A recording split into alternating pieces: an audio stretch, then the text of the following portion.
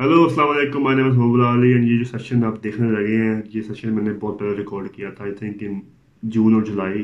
ठीक है, लेकिन due to some technical and some aesthetical issues हम इसको अपलोड करने में थोड़ा अनडिसाइसिव हो रहे थे कि शुड वी अपलोड दिस और should we not upload this. This podcast would be available in audio format, अगर हमें ऑडियो सुनना है तो और उसके लिंक डिस्क्रिप्शन में है, as well as the video goes on. तो द थिंग वाज कि वी वर अनडिसाइसिव कि शुड बी अपलोड सच और नॉट, लेकिन फिर मेरे ख्याल में आया, ज़हन में आया कि जो गुफ्तगू हुई है पूरे पॉडकास्ट में, इट्स रियली रियली गुड। तो अगर मैं इसको ज़ाया करूँगा तो दैट वुड बी ज़्यादती फॉर ऑल यू गाइस। ठीक है ना, थोड़ी सी क्वालिटी में थोड़े से मसले हैं, क्योंकि जो मेरी कैमरे वाली फुटेज थी वो क्रैश हो गई थी, और उस टाइम पे मेरा माइक इतना कोई ख़ास था नहीं, मेरा इंटरनेट भी कोई इतना कोई ख़ास था नहीं, उस ज़माने में बैटरी वाला मामला था नहीं। तो इस वजह से थोड़ी क्वालिटी थोड़ी सी ख़राब है, हो सकती थोड़ी सी क्वालिटी उस लेवल की शायद ना हो जिस लेवल की बात ऐसे होती है। लेकिन if you in for a valuable podcast, if you learn something, if you learn how to do a business, what are some ethics and habits of a successful businessman, how to run an e-commerce business in Pakistan, and all of those questions of this sort, then this podcast is for you. Don't go anywhere. पूरा देखो, मजा आएगा, enjoy करोगे. Thank you. 3, 2, 1. Welcome to Beyond Perception. Hello. Hello, आवाज आ रही है? हाँ जी, क्या आ रही है यार, क्या हाल है? अल्लाह का शुक्र है। जी जरूर। मॉर्निंग रूटीन है आपकी? मैं कहा भाई ऑनलाइन बिजनेस करते हैं भाई, तो चिल करके स्कूल से सोते होंगे सुबह सुबह। नहीं नहीं, वो तो यार अब इतने 7-8 साल हो गया, अब चिल रूटीन के तो पार्ट ऑफ लाइफ हो गया। तो हम लोग तो संडे को भी काम कर रहे होते हैं यार। नहीं तो कितना आप, मैं तो आते साथ ही सवाल आप शुरू हो गया, लेकिन कितना जरूरी समझते हैं आप प्रोडक्ट इसको, वर्क एथिक को? यार देखो, work ethic for me is very important because देखो, ये वेबसाइट की सारी design, development, product creation, product photography, सबसे पहले तो अगर मैं वेबसाइट हमने शुरू की 2013 में, तो 2013 के अंदर प्रोडक्ट की जो क्रिएट करना होता है कि कितने कलर्स हैं, कितने साइजेस हैं, उसकी फोटो खींचना, उसकी डिस्क्रिप्शन लिखना, ये सारा कुछ मैंने खुद किया। वेबसाइट का लेआउट, मेन्यू, अगर ये मेन लिखोगे तो मेन के नीचे कितने मेन्यूज बनने, सब मेन्यूज कितने बनने, ये मैंने सारा खुद किया है। तो उसमें ये है कि अब अगर कोई मसला होता है या कोई चीज ठीक नहीं होती, तो I know what's wrong basically, क्योंकि मैंने सारा कुछ खुद किया हुआ। तो फॉर एग्जांपल, अगर मुझे, जिस तरह बहुत से ऑफिस के अंदर ये होता है कि बंदा छोड़ के चला जाता है ना, तो बहुत टेंशन होती है कि अब पता नहीं क्या होएगा। तो मुझे इस तरह टेंशन नहीं होती चीजों की, क्योंकि मुझे पता होता है यार ये मैंने खुद किया हुआ है पहले। 4 दिन खुद लगा के बंदा ढूंढ ही लूंगा मैं। सही है। तो वो वर्क एथिक में ये है कि इफ यू नो थिंग्स, तो फिर आप हर वक्त विजिलेंट होते हो कि यार ये चीज खराब तो नहीं हो रही, ये चीज ठीक ठीक है, इसको ठीक और बेहतर करना। और you have to put in your 8-9 hours every day. लेकिन अगर आप बिजनेसमैन हो तो आप तो रात को 10 बजे भी अपनी सेल्स देख रहे होते हैं, अच्छा यार ये पिछले 2 घंटे में सेल नहीं अच्छी हुई, we need to do something. और रात के 11-12 बजे मैं अपने बेड के अंदर बैठ के भी काम कर रहा होता हूँ। तो इट्स नॉर्मल, अब तो ये पार्ट ऑफ लाइफ बन चुका है। इसमें मैं वर्क एथिक क्या कहूँ, इसके बगैर नींद नहीं आती सेल देखे बगैर। सुबह उठते साथ जब तक मैं अपने फोन के ऊपर सेल नहीं देखता, मुझे मतलब फिर मैं जाके बाथरूम जाता हूँ। तो इट्स लाइक सेकंड नेचर बन चुका है अब आपका। सही है। और सुना, तो सर ठीक है। हाँ हाँ, जबरदस्त। अच्छा, मैं इंट्रो नहीं पूछूंगा आपका, ठीक है ना, चूंकि वो बड़ी दफा हमने चैनल में हम बड़ी दफा एक्सप्लेन कर चुके हुए हैं कि मेरा हाँ टेक्स्ट हाँ हाँ, बिल्कुल ताल्लुक वैसे था, ही। और क्या कहते हैं उसको, मेरे वालिद साहब की भी एक इंडस्ट्री से, आई गेस। हाँ हाँ, ऐसे ही। अच्छा, अब खैर एक बात पूछूंगा, सबसे पहले सवाल ये करूंगा आपसे, और ये थोड़ा सा पर्सनल सवाल है, एज अ बिजनेसमैन आपसे, एंटरप्रेन्योर से सवाल पूछूंगा कि ये जो स्टेटमेंट लोग बड़े अच्छे फख्र से कह रहे होते हैं कि I am a self made man, hmm. कितनी कितनी हकीकत लगती है इस बात पे, कि क्या ख्याल आता है इस बारे में? यार मैं इसमें, मैं तो सीधी सी बात है कि मेरा तो प्रिविलेज था। देखो, प्रिविलेज था, मैं फैसलाबाद में पैदा हुआ, एक टेक्सटाइल फैमिली के अंदर पैदा हुआ। फिर उसके बाद मुझे मौका मिला फैसलाबाद के बेस्ट स्कूल में पढ़ने का, जो कि बीकन हाउस था। जब मैं, अब तो खैर बहुत रूट्स और ये बहुत ज़्यादा आ गए, लेकिन जब मैं पढ़ा हूँ 2007 में मैंने अपना A levels किया। तो भाई बीकन हाउस से बेहतरीन स्कूल उस टाइम पे कोई भी नहीं था। तो मुझे तो ये समझूंगा कि जो फैसलाबाद में रहने के हिसाब से जो बेस्ट एजुकेशन या बेस्ट एक अपॉर्चुनिटी थी, मैं आराम से कह सकता हूँ कि my family comes from the top at least 5% of the people, पैसे वाइज भी फैसलाबाद का होएगा। क्योंकि यार अगर एक बंदे की फैक्ट्री है तो उसकी जेब में पैसे हैं तो वो फैक्ट्री चला रहा है ना। तो फैक्ट्री में बंदे भी थे, तो वो तो मैं कहूंगा I come from place of privilege. But when people say कि नहीं यार ये काम इसका सिर्फ इस वजह से चला है कि इसके बाप की फैक्ट्री थी, तो देन आई डिसएग्री। क्योंकि मेरे से बहुत बहुत बड़ी फैक्ट्रियां भी हैं लोगों की, ठीक है। मेरी कोई पाकिस्तान में कोई बहुत नंबर 10 या नंबर 5 रैंक फैक्ट्री तो नहीं है ना मेरे वालिद साहब की।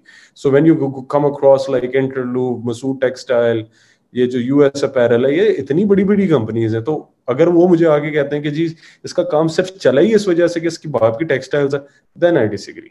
ये गलत बात है। तो I had to work. I had to work for it. Obviously, I had privilege. मैं बाहर जाने का मुझे मौका मिला, मैं बाहर जाके पढ़ा, तो वो चीजें तो कंसिडर करते हैं। लेकिन यार बहुत से लड़के या लड़कियां बाहर जाती हैं, यहाँ आके कुछ भी नहीं करते, बाप का पैसा खाते हैं। तो वो भी तो एक ऑप्शन है, वो भी तो चीज है। तो दोनों चीजें हैं, you make the most out of the circumstances you have, the most out of the resources you have, and then you have to work hard as well. दोनों चीजें। आई पर्सनली फील जो टर्म है ना self made, ये बहुत वेग और one perspective वाली है। बिकॉज द थिंग इज कि आपको कभी ना कोई चाहिए होगा, चाहे वो कंज्यूमर है, कभी ना कभी चाहिए होगा, अकेले आप कुछ नहीं कर सकते। तो सेल्फ मेड वाली बात जो है ना मुझे थोड़ी सी हजम नहीं होती कभी। खैर टॉकिंग अबाउट, बिल्कुल सही कह रहे हो, बिल्कुल सही कह रहे हो। क्योंकि अगर मैं ये कहूँ कि मैं सेल्फ मेड हूँ तो मेरे बाप ने मुझे पैसा दिया। बाप नहीं हो तो कंज्यूमर नहीं है, कस्टमर नहीं है तो खरीदा नहीं है, तो कहीं ना कहीं तो किसी न किसी को ताल्लुक बनता है। पैसा तो मुझे उधर से ही मिला है ना। काम शुरू किस तरह होना था, पैसे से ही होना था ना। मेरे पास तो कुछ भी नहीं था। खैर आप खुद सोच लो। आपने बात की एजुकेशन की, तो this is an open question कि how much do you feel जो भी आपने पढ़ा है जिंदगी में, और this is an personal question as well. अब मेरे ख्याल से आपने एमबीए भी किया, मास्टर्स किया हुआ है, कहाँ से? मास्टर्स किया मैंने, कैश से, लंदन से। लंदन से मास्टर्स किया हुआ है। हाउ मच यू फील कि वो मास्टर्स आपकी अब के बिजनेस में अप्लाई होता है या फायदा देता है? यार मुझे ये लगता है कि जो मास्टर्स है ना वो होता है नेटवर्किंग के लिए, आपका दिमाग खोलता है। अब मैंने मास्टर्स किया कैश से, तो कैश के अंदर पूरी दुनिया से बंदे आए हुए थे। मतलब यूके के तो इतने लोग नहीं थे, स्वीडन, जर्मनी, फ्रांस, इटली, इस तरह के लोग थे।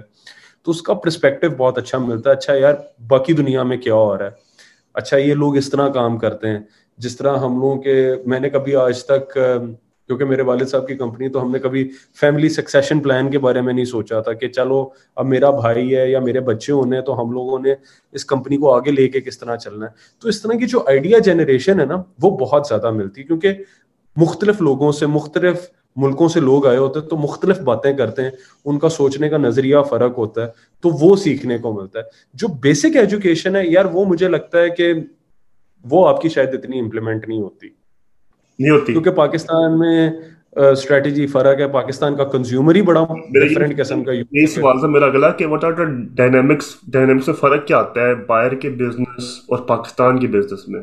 कुछ हमने बड़ा सुना है। हाँ आप बोले। यार बहुत फर्क है। अब देखो ना, अब मेरा तो ऑनलाइन बिजनेस है, हमारा तो 95% ही कैश ऑन डिलीवरी। तो हमारे तो रौले ही फर्क है कि कस्टमर को पैसे, कस्टमर रिफ्यूज कर देता है, गेट पे पार्सल नहीं लेता। अमेरिका ये बड़ा में अगले क्रेडिट कार्ड डाला, ठग करके उसको पेमेंट आई, खत्म होगी बात। ये तो मतलब बुक इधर में बड़ा, जरा मतलब बुक लिखी हुई है, तो वो बुक में ऑर्डर करते लोग बड़ा मजे से कि हाँ मैं ऑर्डर कर देते हैं, फिर लेते ही नहीं है, फिर दोबारा कहते हैं दोबारा भेजो, मैं दोबारा तो भेजता ऐसे हूँ, ही। फिर वापस कर देते हैं। अब जिस तरह मैं कल ही एक बंदे से बात कर रहा था, उसने मुझे लिंक्डइन पे मैसेज कर दिया।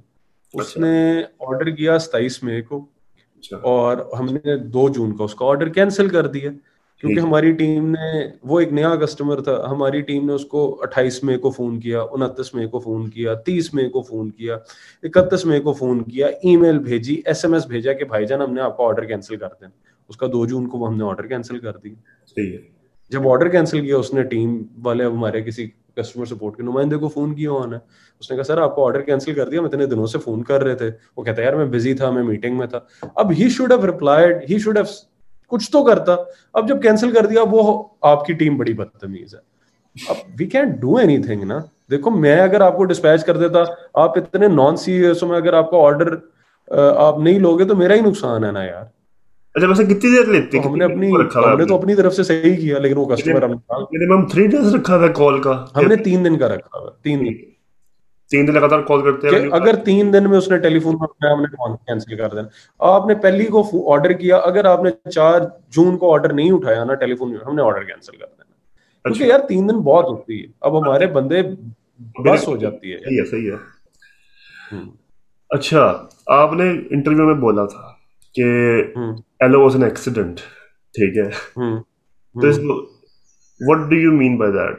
एंड इसके बाद एक और सवाल भी है कि where do you see ELO, and ELO के अलावा कोई आपका और साइड प्रोजेक्ट है या फिर अभी सिर्फ एलो ये सब कुछ? यार अब मैं पहला सवाल एक्सीडेंट का बता देता हूँ। एक्सीडेंट तो यार ये वाकई था, क्योंकि हम लोग तो अपना ये पोलो रिपब्लिक का ब्रांड लेके चले थे। लेफ्ट ओवर वाला तो दिमाग में कुछ भी नहीं था। सही है। लेकिन वो अनफॉर्चुनेटली जब फैक्ट्री वाले साहब की फैक्ट्री कह दे नहीं भाई नहीं बना के देना, तो फिर बंदा क्या करे। तो उस टाइम के अंदर यही था कि एक शिपमेंट कैंसिल हुई हुई थी और हम लोगों ने उसको बेचना शुरू कर दिया, और वो अल्लाह का शुक्र है बड़ा अच्छा चला। पर इसी तरीके से कुछ दोस्त थे यार, उन्होंने कहा यार हमें 10,000 पीस का ऑर्डर आया था, हमारे 11,000 बन गए, तो 1,000 पीस एक्स्ट्रा है, तू बेच लेगा। तो इस तरह, क्योंकि coming from Faisalabad, coming going to Beaconhouse, सारे दोस्त यार टेक्सटाइल रिलेटेड थे। किसी की जुराबों की फैक्ट्री, किसी की टॉवल्स की फैक्ट्री, किसी की बेडशीट की फैक्ट्री। तो ये कॉमन टॉपिक भी था। और तो ये बड़ा एक, आप ये समझें कि right timing and right place, being the right person at the right time at the right place, वो सारी जो सितारे अलाइंड थे जिसकी वजह से ये बिजनेस एक्सीडेंट समझे या समझे कि यही थी डेस्टिनी थी, तो वो बन गई। और अगर आप साइड प्रोजेक्ट्स की बात करें, तो साइड प्रोजेक्ट हमारा वो पोलो रिपब्लिक का ही है कि हम बचे हुए कपड़े से अपना गारमेंट बना के बेच रहे हैं। और बची हुई बटन, बची हुई अब जिप। भी कोई आगे मोड़ नहीं है कुछ और, कहीं और हाथ मारने का या फिर? यार हाथ मारने का थोड़ा सा हम लोग, अभी ये अमेजोन पाकिस्तान में आ गया है, हम्म। तो इधर से ये बड़ा एक प्रोजेक्ट है जिसके ऊपर हम सोच रहे हैं कि हम अमेजोन के ऊपर जाएं, क्योंकि हम लोगों ने यूके पे काम किया था, लेकिन अब पाकिस्तान से शिपिंग शुरू कर दी है। तो ये एक बहुत बड़ा फायदे फायदे की चीज है। तो इसके ऊपर अब जो नेक्स्ट है वो ये है, अभी हमने काम नहीं शुरू किया, but we are going to do it. वो एक भाई ने क्वेश्चन पूछा हुआ था, ये मैंने लिखा था कि डू यू नो, मैंने चेक करने के लिए भी कितने लोग जानते हैं लोगों को। तो वो 100% लोग जानते थे लोगों को मेरे उस पोल में से। तो मैं उससे पूछा कि उस अच्छा। सवाल आपके लिए हो, तो वो एक भाई ने पूछा हुआ था कि आपने कुछ शायद कहा हुआ है कि मैंने अमेजोन बनना है क्लोथिंग का पाकिस्तान में, ऐसा कुछ लिखा हुआ था। मुझे समझ नहीं आई क्वेश्चन किसी मैंने ना वो। नहीं, अमेजोन तो नहीं मैंने कहा हुआ था, मैंने प्राइमार्क बेसिकली कहा था। क्योंकि प्राइमार्क एक यूके का ब्रांड है जो कि बहुत सस्ता है। मतलब वहां आप जाते हो तो आपको 3 या 4 पाउंड की टी शर्ट मिल जाती है। अब यार यूके के अंदर ऑक्सफोर्ड स्ट्रीट के ऊपर आपको 4 पाउंड की टी शर्ट मिल रही है। तो मेरा ये मकसद था कि मैंने पाकिस्तान में एक सस्टेनेबल प्राइमार्क बनना है, कि आपको जबरदस्त क्वालिटी की बचे हुए फैब्रिक से सस्टेनेबल प्रोडक्ट आपको बहुत ही अच्छी प्राइस पे मिलेगा। तो ये तो मेरा है। अमेजोन का मुझे याद तो नहीं पड़ता कि मैंने कहा, लेकिन मैंने प्राइमार्क जरूर कहा, अच्छा, सस्टेनेबल प्राइमार्क। एक जो चीज बड़े मजे की बनी है ना, पता नहीं अभी हम्म कॉन्शियसली बनाई है या फिर अल्लाह की तरफ से बन गई है, खैर जो बात है वो ये है कि बन गई है एट द पॉइंट। वो ये हम्म है कि ना बड़े रिलेटेबिलिटी फैक्टर है हेलो से, लोगों को ना बड़ा रिश्ता फील होता है हेलो से। हेलो तो हमारा जिगरी है भाई, हेलो तो अपने भाई की शॉप है। मैंने अक्सर लोगों को देखा है, हम्म लम्स के बॉयज को, आपका लम्स में देख रहा था इंडियन में कोई ताल्लुक भी नहीं है, ठीक है डायरेक्टली, लेकिन हम्म। लम्स के बॉयज ऐसे इंडोर्स कर रहे होते हैं हेलो को, तो पता नहीं हेलो हमने हमने शुरू किया हेलो, हम लोग पहले ही दवाएं रखी है यार हेलो की हमने। वैसे एक तरीके से तो लम्स का मैं आप समझूंगा कि बड़ा एक ELO को ग्रो करने में उसका बहुत बड़ा पार्ट है। बिकॉज हम लोगों ने जब अपनी एडवर्टाइजमेंट शुरू की, पहले तो इन हाउस ही टेबल के ऊपर रख के फोटो खींच दी। If you look at ELO in 2017, 2018, 2017 के ऐड निकाल के देखेंगे, आपको जमीन आसमान का फर्क नजर आएगा। And then we hired this guy from LUMS, जिसने गेम चेंज की हमारी, सीधी सी बात है। तो वो लम्स के लड़के ही थे, जो लम्स की टीम थी, जिनको हमने हायर किया, आउटसोर्स किया बिजनेस, मार्केटिंग के आइडियाज उनको दिए। तो they did an amazing job. और मुझे लगता है to they really put ELO on the map. क्योंकि उससे पहले ELO से लोग खरीदारी करते थे, लेकिन उसके बाद लोगों ने ELO के बारे में बातें करनी शुरू कर दी कि यार इनके ऐड बड़े जबरदस्त हैं, हमें इनका कॉन्सेप्ट बड़ा पसंद है। और उसके बाद यार देखो मुझे भी मीडिया कवरेज उसके बाद ही मिली है, हम तो 2013 से काम कर रहे हैं। सही तो है। इनको एक बेनिफिट तो मैं जरूर कहूंगा कि LUMS played a very big role in putting ELO on the map. बिल्कुल सही बात है उनकी। सही तो है। बट ठीक है यार, हमारा भी उन्होंने फायदा किया, and I think they did a great great job.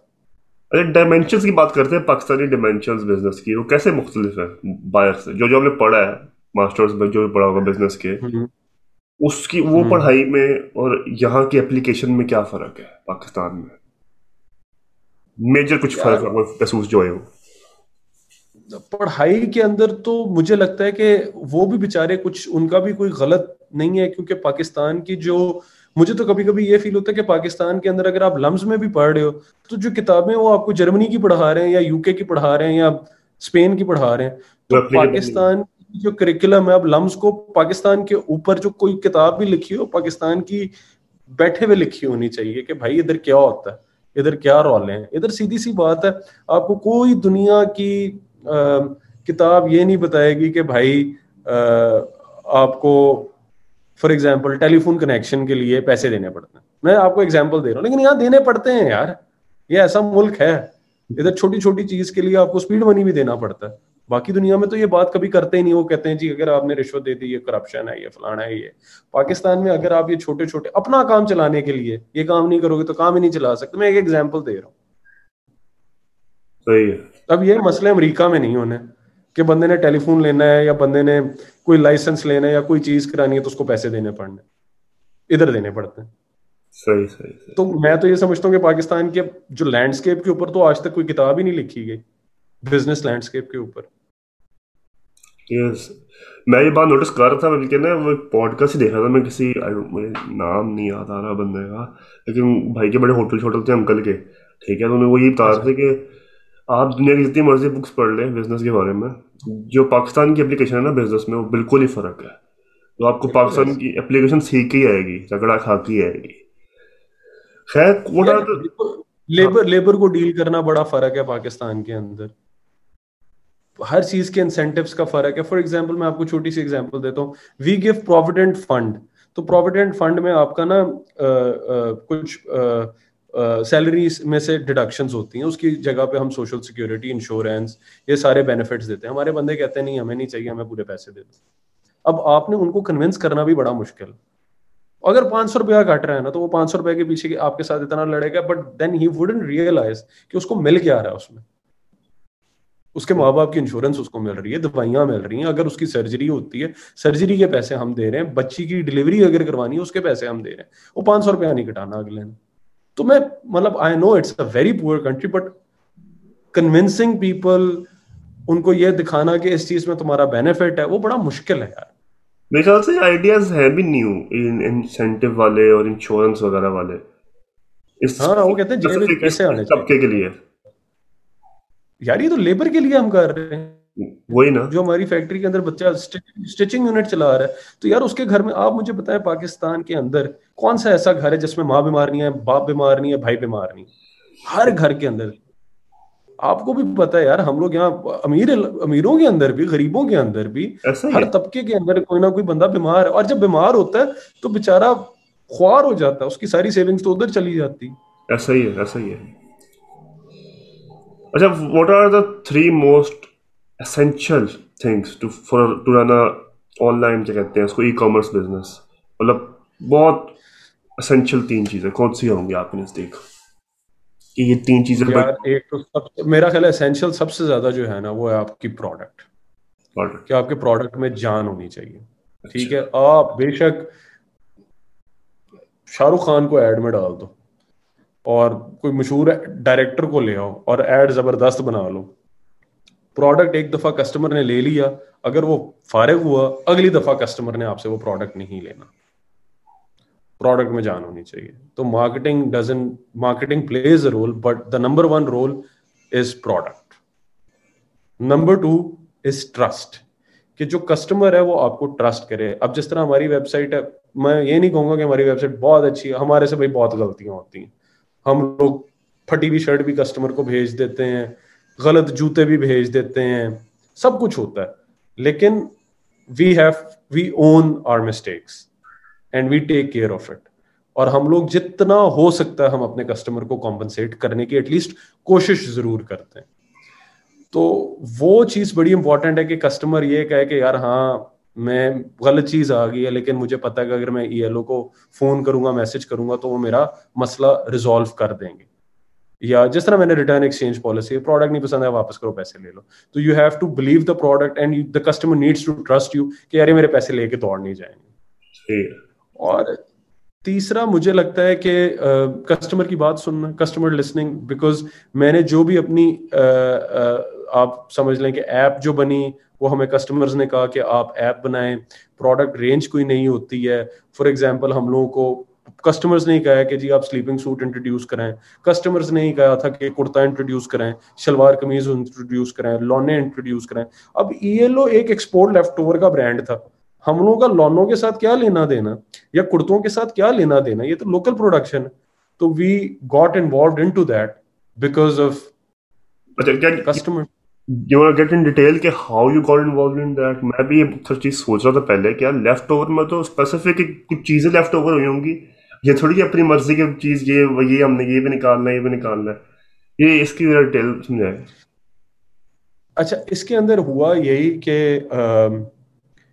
बहुत आपको पता है ना, पाकिस्तान के अंदर दुकानों के अंदर भी स्टॉक आउट्स है ना, एक्सपोर्ट लेफ्ट ओवर तो है ही, लेकिन अगर एक यहाँ कोई लोकल ब्रांड है, किसी की 4 दुकानें हैं फैसलाबाद में या लाहौर में, अब उसने भी अपना उसका सीजन खत्म हो गया, उसने कहा जी ये मैंने 500 कुर्ते बनाए थे, मेरे अब 100 रह गए हैं, मैंने अब अगले सीजन के कुर्ते बनवाने हैं, तो मेरा ये 100 कुर्ता आप ले लो।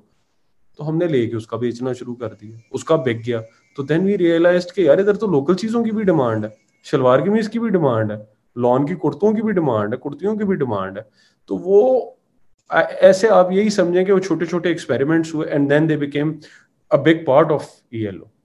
तो इसमें यूं ही हुआ कि वो छोटा लेफ्ट ओवर है। जिस तरह हम लोगों ने एक जमाने में स्टेशनरी, हुआ ये कि मैं बैठा हुआ ऑफिस के अंदर, मेरा एम्प्लॉय आया, उसने कहा कि मेरे मामू ने स्टेशनरी और बुक शॉप खोली थी, तो उनका ना नुकसान हो गया, तो वो बुक शॉप का उनका 10-15 लाख रुपए गया, जितने का भी माल पड़ा हुआ है।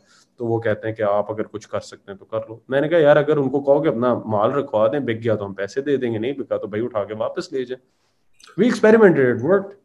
अच्छा, तो कितना मार if you like to share it, कितना का मार्जिन हो जाता है एक पेंसिल में या फिर एक इस तरह डिपेंडिंग ऑन द प्रोडक्ट तो डिफरेंट है, but net we will do about 10%।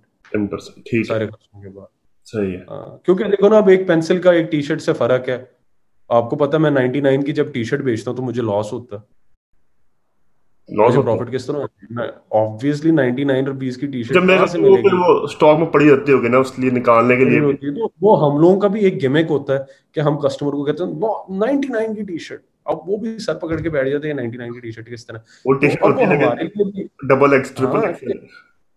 वो जो भी नहीं, अब ये डबल एक्सएल नहीं, जो अभी आजकल 99 की टी-शर्ट है उसके ऊपर वो एक एल्फ बना हुआ है। अच्छा, वो एक क्लाउन जोकर टाइप चीज बनी हुई, अब वो नहीं किसी ने लेनी भाई, तो हमने 99, उसमें तो साइजेस हैं मीडियम, लार्ज, एक्सेल, तो उसमें तो साइजेस भी नॉर्मल है, लेकिन वो नहीं ली लोगों ने। अब वो मैं उसमें फंस गया। मूवी देखी थी आपने? इंडिया की एक मूवी में नाम नहीं याद आ रहा, वो शाहिद कपूर की मूवी थी, उसमें भी एग्जैक्टली उन्होंने यही मॉडल बताया था। जूते मंगवाते थे वो, आधे जूते उधर जाते थे लेफ्ट पेयर के। हम्म। देखी है मूवी आपने? नहीं मैंने नहीं देखी, मैं देखता हूँ यार, ये मुझे बताओ फिल्म कौन सी है। ये फिल्म का नाम नहीं आ रहा सुनने वाला, उसमें यही दिखाते हैं, वो कहता है वो बंदा कॉन्टैक्ट करता था किसी चाइनीज कंपनी से, उससे मंगवाता 2 पेयर ऑफ शूज, एक पेयर जो है ना वहां भिजवा दिया, एक वहां भिजवा दिया, फिर वो लेफ्ट ओवर हो गया, लेफ्ट ओवर होके फिर दोनों, एक उसका दोस्त मिलके वहां से खरीदता था, वहां से खरीदता था, फिर वो मिलके बिल्कुल सेम एलो वाला मॉडल था काफी हद तक। और वो फिर इसका मतलब ये लोग के ऊपर फिल्म भी बन चुकी है। एलो में फिल्म भी बन चुकी है। खैर, कहाँ तक देख रहे हैं आप? माशाल्लाह बड़ा ग्रो कर रहा है पाकिस्तान में ऑनलाइन बिजनेस वगैरह, एंड ई कॉमर्स बहुत ग्रो कर रहा है, लोग धड़ाधड़ जा रहे हैं अमेजोन पे, लोग धड़ाधड़ आ रहे हैं दराज पे, ठीक है, अली बाबा पे तो खैर नहीं इतने, लेकिन क्या पोटेंशियल नजर आ रहा है? डू यू थिंक कि एक वक्त में बहुत सैचुरेट हो जाएगा? यार मेरा ख्याल है अभी कंपटीशन का टाइम है, आए बंदे एंटर हुए, अभी तो कुछ भी नहीं है। देखो अगर आप सेल का भी देखते हो, रिटेल सेल का तो 1% भी नहीं है। $1 बिलियन का जी ये लोग कहते हैं कि जी आपका ऑनलाइन बिजनेस है, तो यार 20 करोड़ की आबादी के अंदर $1 बिलियन क्या चीज है? सही है, कुछ भी नहीं है, ग्रो ही करना है यार। ग्रो ही करना है। अच्छा, व्हाट आर द सम सुकून से भाई, अच्छा, व्हाट आर सम ऑफ, क्या कहते हैं, the dark sides of business? मतलब हम लोग देखते हैं, हम लोग किसी ना इस तरह उमर की शक्ल देख ली हमने, उमर कमर की, हमने कहा बड़ा पैसा कमा रहा लड़का है, खुश होगा, बड़ा पॉलिटी हल्टी कर रहा होगा, थोड़ा सा ना पिक्चर खींचे कि what is your day like, ठीक है, कितनी मेहनत, कितना को वक्त देना पड़ता है, कितनी ख्वारी है, कितना सर खपना पड़ता है, सारा कुछ पड़ता है। यार मैं आपको बताऊं कि हम लोगों का ना, like I wake up at 8:39, 9:30 तक मैं ऑफिस आ जाता हूँ, और 9:30 से लेके 6 o'clock तक ऑफिस होता हूँ। जो 6 बजे छुट्टी हो जाती है ना बंदों की, मैं कभी 6:30-7 बजे तक बैठ जाता हूँ, मैं भी कोई 10-10 बजे तक नहीं बैठता। But when I was starting off, अब तो यार देखो 8 साल हो गए, अगर 8 साल में भी मैंने रात 10 बजे तक बैठना है तो फिर तो मुझे पे भी, मतलब फिर मेरा काम करने का क्या फायदा, सीधी सी बात है। तो अब तो यार बड़े सिस्टम्स बेहतर हो गए, अब तो बहुत बेहतर हो गया काम। लेकिन जब मैंने काम शुरू किया था तब तो यार मेरे पास देखो, मैंने प्रोडक्ट क्रिएट करना, फोटो उसकी खींचनी, प्रोडक्ट की डिस्क्रिप्शन लिखनी, उसके बाद स्टॉक्स के ऊपर लेबलिंग करनी, वेयर हाउस के अंदर प्रोडक्ट्स को रखना, उसके बाद कस्टमर की इंक्वायरी का जवाब देना। पहले शुरू के 1-2 साल तो मेरा पर्सनल टेलीफोन नंबर दिया होता था, कस्टमर मुझे फोन करके कहता था भाईजान ये ब्लैक शर्ट को रेड कर दें, और फिर रात के 2 बजे भी फोन कर देते थे, कुछ तो इस तरह के मलंग थे। तो ये सारे काम किए हैं, तब तो बहुत ज्यादा था। फिर हमने सिस्टम्स बनाए कि यार ये सस्टेनेबल नहीं है, मैं हर वक्त इतनी ड्यूटी नहीं दे सकता इस काम को। फिर हमने बंदे बनाए, स्ट्रक्चर सेट किए, क्या चीज खरीदनी है, क्योंकि पहले सिर्फ मेरी अपनी फैक्ट्री का माल मैं लगाता था वेबसाइट पे, अब मैं लोगों की फैक्ट्रीज का भी लगाता हूँ। Why should be buy bedsheets, कितनी बेडशीट्स लेनी चाहिए, किस स्टाइल्स की बेडशीट्स लेनी चाहिए। अच्छा, हमने पिछले साल कितनी टी शर्ट बेची, इस साल हमने कितनी बेचनी है, कितनी कैटेगरी, कितनी क्वांटिटीज रखनी है। तो ये सारी की सारी प्लानिंग करनी है यार। अब हम लोग जरा सिस्टम्स के ऊपर आ गए। पहले तो गट फीलिंग होती थी, अच्छा यार ये मुझे टी शर्ट का डिजाइन अच्छा लग रहा है, ले लो, बिक जाएगी, फिर नहीं बिकती थी। तो साइंटिफिक तरीके पे काम नहीं कर रहे थे। अब जरा साइंटिफिक तरीके के ऊपर हम आ गए कि साइंस क्या लड़ानी है, नंबर्स हमें क्या बताते हैं, डाटा हमें क्या शो करता है, और डाटा को रिलाय करते हैं। तो पहले बड़ा विम्स के ऊपर काम था। सही है। अच्छा, एक थोड़ा फिलोसफिकल क्वेश्चन है कि इज हम्म। सक्सेस और मनी दैट ग्लैमरस जितना दिखाया जाता है, जितना परसीव किया जाता है? हम्म। मैं तो यार अभी तक ग्लैमर नहीं देखा, तो पैसे भी इतने नहीं देखे, तो मेरे लिए तो ये नहीं है। बट आई थिंक कि सक्सेसफुल तो यार स्टेट ऑफ माइंड है, सीधी सी बात है। बहुत से आपसे कम पैसे वाले लोग भी बहुत खुश होते हैं अपनी जिंदगी से, बहुत बहुत अमीर लोग खुश नहीं होते अपनी जिंदगी से। तो I think it's state of mind, it's having a right balance, उसके आपकी अंदर जिंदगी आपकी फैमिली में है। आप खुश हैं जिंदगी से? यार देखो, फेजेस तो आते हैं हर बंदे की जिंदगी से। जरूरी नहीं है कि आपका बिजनेस टॉप टॉप चल रहा है तो आप खुश होगे, आपकी सही है। शायद पर्सनल लाइफ के अंदर कुछ प्रॉब्लम्स हैं। तो आपके फेजेस तो गुजरते ही हैं यार। अब मैं ये नहीं कह सकता कि आई एम ऑलवेज हैप्पी या आई एम ऑलवेज सैड, ये वाला सीन नहीं है। तो इट ऑलमोस्ट तो गोज अप होता एंड भी डाउन। नहीं है मूड्स में। हाँ, सही। वो तो कांस्टेंट तो कभी भी नहीं। अभी तो यार मैं अल्लाह का शुक्र है मैं बहुत खुश हूँ। लेकिन कभी टेंशन आ जाती है, कभी ये होता है कि यार सेल नहीं अच्छी हो रही, तो we need to work on it. तो ये सारी चीजें तो यार लेके ही चलनी है। तो I can not really give you an example के फॉर्मूला ऑफ सक्सेसफुल लाइफ है क्या, because I have to find it out myself. और डिस्कवरी साथ ही मिलता है, ऐसे बैठे बैठे नहीं मिलता था, किसी किताब या वीडियो देख के नहीं मिलता मेरे ख्याल से। खैर, अभी करंटली कितने बंदे एम्प्लॉय किए हुए हैं एलो ने, और कितने उनमें से लेबर है, यार हमारे कितने तो एग्जीक्यूटिव लेवल के हैं, कितने थोड़े मैनेजर लेवल के हैं, और प्रॉपर हायरार्की से है? यार हमारे टोटल होंगे तकरीबन 100 से 110।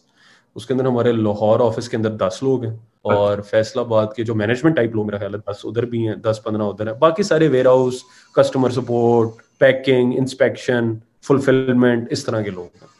तो 20-25 लोग आप समझे जरा, ऑफिस टाइप है, बाकी लेबर ही है। तो स्ट्रेटेजिस्ट भी रखे हुए हैं कोई, हायर मार्केटिंग वगैरह की टीम यार हायर नहीं, की है, या फिर अभी आउटसोर्स ही करते हैं?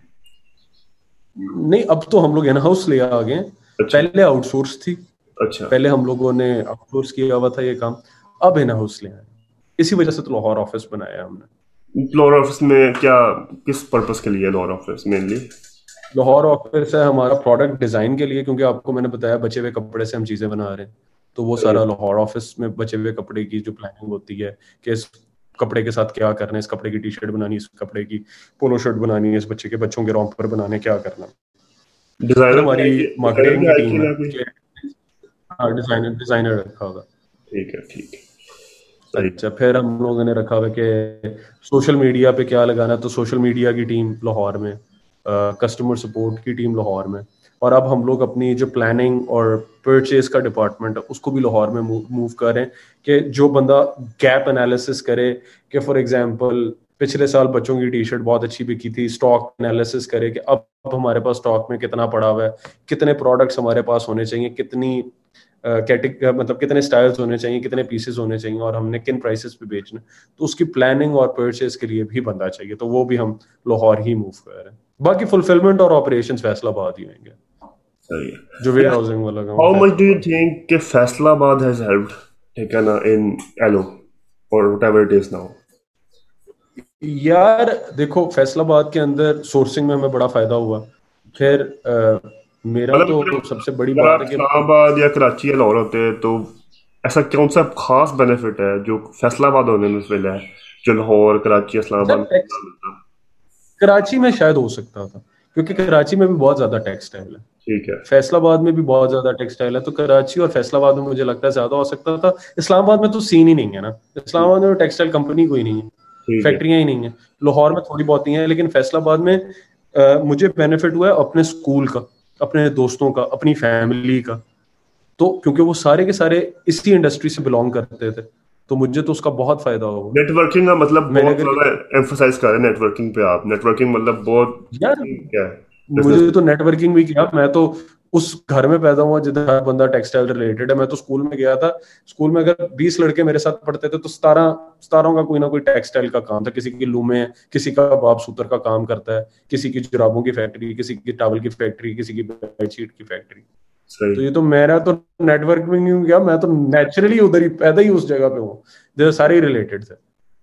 मतलब मेरी क्लास में कोई बैंकर का बच्चा नहीं था, अच्छा, कोई या भी नहीं, कोई एक भी इंश्योरेंस वाले का बच्चा, एक कोई भी नहीं था, ओए होए एक लड़का भी नहीं था, ओए होए होए ओए।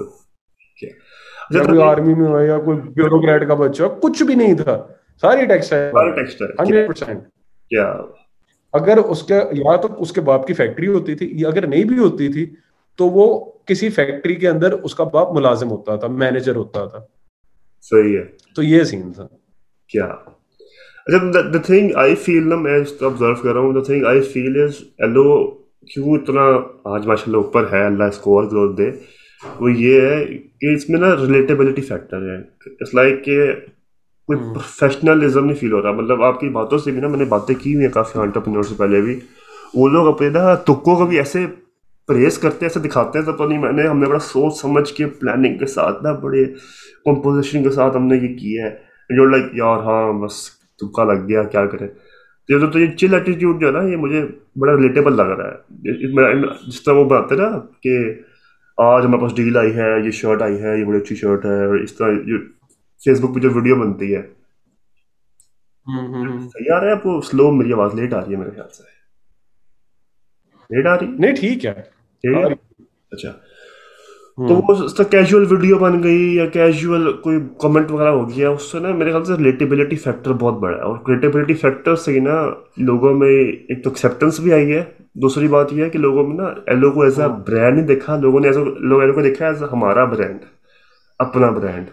हम्म और मैंने ये चीज देखी है, बड़े बड़े ब्रांड्स कोशिश करते हैं ऐसी चीज, ऐसे स्टिग्मा डालने के लिए अपने ब्रांड में कि पाकिस्तानी उनको ऑन करे, हम्म लेकिन वो ऑन नहीं होते। ठीक है ना, माशाल्लाह एलो ऑन हुआ है, लोग एलो को ऑन करते हैं बाकायदा। छोड़ लो नहीं यार, तू एलो से ले लो यार, एलो बड़ी फुट शॉट लेता है। वो लड़कों ने लेकर लेके दी, गिफ्ट दी, मेरी बर्थडे थी 11th को, उसने मुझे हम्म 5 शर्टें हम्म। एलो से खरीदी। वो इतनी बड़ी बड़ी शर्टें, मैंने कहा यार को मैं कहाँ पहनूंगा भाई, मेरे पास भी पड़ी हुई है वो। खैर, तो ये चीज मैंने बड़ी नोटिस की है, द तो थिंग आप वापस भेज के एक्सचेंज करा लो हमारे से। चेंज। और ये मसला, मतलब ये मसला भी है, मैंने एक चीज नोटिस की है कि ना, जब होता है ना एक्सचेंज का लफा सोचते हो आपको एक बड़ा बर्डन फील होता है, तो मैंने कहता है यार बड़ी हसल एंड बसल है, ऑल्दो आई एम श्योर हाँ इतनी, ये तो है। लेकिन ना एक साइकोलॉजिकल बड़ा हसल फील होती है यार, एक्सचेंज करवाना है अब। तो बंदा रुक जाता है, वो अक्सर जी, रुक जाता ये एक है। है। खैर मैंने ये चीज अब नोटिस इसमें किया है, आप हमें कह और रहे थे कि ये मैं पाकिस्तान और कोई यूके के अंदर कस्टमर्स में क्या फर्क है।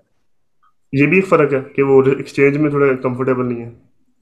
नहीं नहीं नहीं, पाकिस्तान के अंदर अब हमारा जो सबसे बड़ा जो ईएलओ के अंदर जो एक प्रॉब्लम है जो हम अभी तक कस्टमर को नहीं सिखा सके, वो ये है कि साइज चार्ट देख के ऑर्डर करो। क्योंकि हम लोग चीन, जापान, फ्रांस, जर्मनी, इटली, जो दुनिया का मुल्क है, हम उसकी प्रोडक्ट अपनी वेबसाइट पे बेच रहे हैं। अब एक जर्मनी के ब्रांड का मीडियम अमेरिका के ब्रांड के मीडियम से फर्क होना है, लॉजिकल है। आप भी अगर यहाँ आउटफिटर से चीज लेते हो और ब्रेकआउट से लेते हो तो एक आधे इंच का फर्क है भाई। पाकिस्तान में भी फर्क है, लेकिन पाकिस्तान में कस्टमर कहता है क्योंकि मैं आउटफिटर का मीडियम लेता हूँ तो येलो में भी मैंने मीडियम लेना। वो आंखें बंद किए बगैर, आंखें बंद करके मीडियम ऑर्डर कर देता है, वो शर्ट बड़ी निकल आती है। फिर वो मुझे कहता है, फिर हमें हमारी टीम को कहता है कि जी मैंने मेरा मीडियम मंगाई, मेरा ये मुझे पूरी मेरा और चाहिए। साइज का तो खैर बड़ी पुरानी दुश्मनी है, जो कहना है मेरी, आपने जिस तरह जिस्मात देखी होगी बड़ी थिन है, लेकिन मेरी हाइट है 6'4", हम्म। ठीक है ना। अच्छा। मैं छोटी शर्ट लूँ तो वो लेंथ छोटी नहीं पूरी है। लेंथ में छोटी हो जाती है, हाँ। बड़ी लूँ तो वो इस विथ में बड़ी हो जाती है। मेरा तो बड़ा इशू है, मेरा ना क्या कहते हैं, मुझे बड़े सोच समझ के कपड़े लेने पड़ते हैं, बड़ा साइड वो देख के, साइज वगैरह देख के।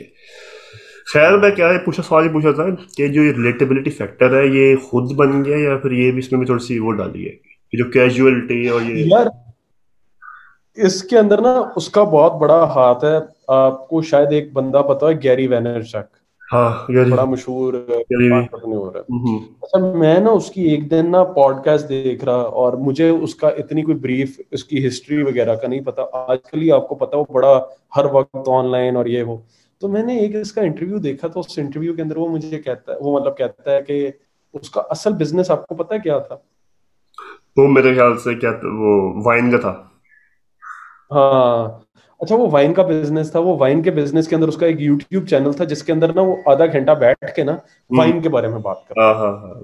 कि जिन बंदों को वाइन का नहीं पता, ये फलानी वाइन पीनी चाहिए, ये करना चाहिए, वो करना चाहिए। And I think he did about 1000 shows. वो रोज बैठ के यही काम कर रहा था कि ये वाइन बड़ी अच्छी है, ये पिया करो, इसमें ये होता है। अच्छा, मुझे तो इसका नहीं पता था। फिर मैंने एक दिन जाके देखा, और ना मुझे तरह कोई वाइन का शौक है कि मैं जाके मुझे पता है कि वो बोल के आ रहा है। लेकिन आई फाउंड आउट कि जो लोगों को ये चीज पसंद है, जो लोग उस चीज के बारे में सीखना चाहते हैं, they actually watch this show. तो हम अपना प्रोडक्ट बेचना चाहते हैं तो we need to tell the customer के व्हाट वी आर सेलिंग। आपने शुरू भी किया था हमें दुकानदारी पॉडकास्ट वीकली डील के नाम हाँ, से, आई थिंक मैंने देखा था इस तरह का कुछ।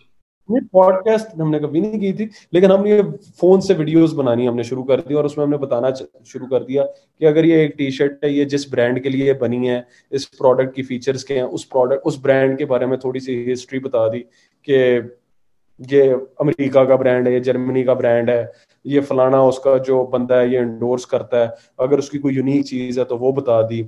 जैसे फॉर एग्जांपल हम कुछ हेडफोन्स बेच रहे थे आई फ्रॉग्स के, मुझे अभी भी याद है। And we sold about 1500 headphones in one day. और हम्म। वो आई फ्रॉग्स के हेडफोन्स थे, वो अमेजोन के अंदर $20-25 के थे। हमने वो ₹500 के लगाए।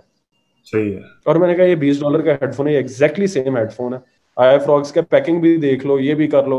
And we told about it, we gave a brief history of the brand. तो इट वर्कड। तो ये जो रिलेटेबिलिटी है वो मेरा उधर से एक आया कि यार ये आपने अपने प्रोडक्ट के बारे में कस्टमर को इंफॉर्मेशन देनी और एक कैजुअल तरीके से देनी जो वो समझ सके। एक सेल्स पिच नहीं देनी जो, या जाके स्टार्टअप पिच नहीं मैंने देनी, बिल्कुल बिल्कुल उसको ये सही बात। बताना है यार कि ये प्रोडक्ट कैसा है। तो ये उससे मुझे आइडिया आया था मैं और फिर तो ये इवॉल्व कर गया व्हाट इट इज क्योंकि टुडे। बिजनेस में बड़े बंदे कॉमन देखे हैं, वो ना बड़ी महंगी 1 लाख 2 लाख रुपए इन्वेस्टमेंट करके बड़ा ऐड बनाते हैं, वो बड़ा उसमें ट्रांजेक्शन हो रही हैं, और वहाँ फुल बैकग्राउंड मोश आ रहा है, ठुशकुम धुम धुम। और ना बड़े मार्केटिंग बड़े लगाते हैं, वो टीम बुलाते हैं, वीडियोग्राफर्स बुलाते हैं, और बड़ी मार्केटिंग करते हैं छोटे छोटे बिजनेस में, लेकिन ना वो फैक्टर नहीं बन पाता उनका रिलेटेबिलिटी का। तो ये मैंने चीज़ बड़ी नोटिस की कि ऑन चूंकि आपका हैवी ई कॉमर्स का बिजनेस, ठीक है ना, आपकी दुकान नहीं है ना, वो अपनी वो है। तो ई कॉमर्स में खास तौर पर दो चीजें काम की हैं भैया, जितनी मेरी वो है, ठीक है ना, मतलब काम से बोला अच्छे वाला काम, ये नहीं कि हल्की फुल्की सेल्स उसाला चल जाए, अच्छा वाला मतलब ना एक्सपोनेंशियल के लेवल का। वो ये है, या तो आप खुद सेलिब्रिटी हो और आप अपनी अपील लॉन्च करो, अपनी मर्च लॉन्च करो, ठीक है ना। और वो ये होता है कि वो बिकती ज्यादा नहीं है, वॉल्यूम ज्यादा नहीं होती, लेकिन ना उनके पैसे जो कि आपने बड़े हाई रखे होते हैं, 2,000 3,000, ठीक है ना, तो वो आपकी सेल्स में आपको दे देती है वापस। या फिर आप जो है ना एक ऐसा ब्रांड बनाओ जिससे ना लोग रिलेट कर सके, यार हाँ ये जो है ना एलो अपना है। बेशक वो फिर आप गलती भी करो ना उसमें ब्रांड में, तो वो आपको प्रोफेशनल नहीं देखेंगे, आपको देखेंगे भाई की तरह, यार एलो तो आप कोई नहीं यार, हो जाता है कभी कभी, इसमें कौन सी बड़ी बात है। तो ये चीज मैं बड़ी नोटिस किया, मतलब मेरे अपने सर्कल में मुझे हजार लोग एलो एलो करते हैं, मैं कहा, यार क्या हो गया, पैसे पूसे दिए हैं कोई तो तुम्हें पैसे पूसे दिए हैं, इतना क्या हो गया एलो।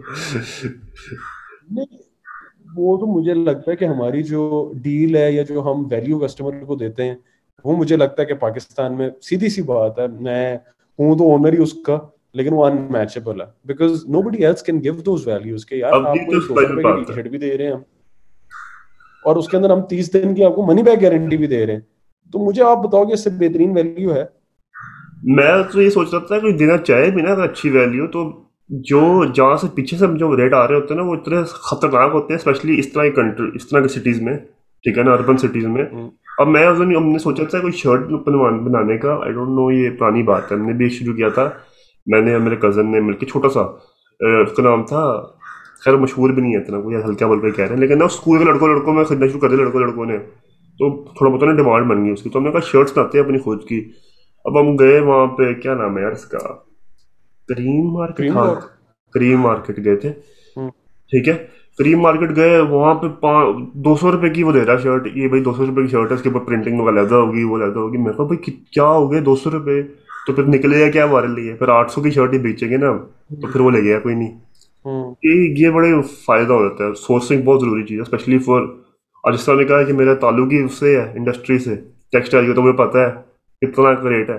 चलो हम्म, कोई अब नया जिसका ताल्लुक, उसको तो बेचारे लूटेंगे टका के, तो तभी ना उससे ऐसे ही। अच्छी रेट पे नहीं बन पाती, मैंने देखा है, बेचारे बनाने की कोशिश भी करें ना लड़के, तो वो अच्छी, तो हम्म, क्वालिटी अच्छी नहीं रहेगी, फिर क्वालिटी अच्छी रहेगी तो फिर रेट नहीं हम्म, अच्छा मिलेगा। तो ये बेनिफिट ऐसे आपको ही। ये भी था कि ना आपकी जो है उठना हम्म, बैठना ही उसी में था, आपको पता है ऊपर नीचे से भाई कहाँ पे कोई दो नंबरी मार रहा है, कहाँ पे दो नंबरी नहीं मार रहा।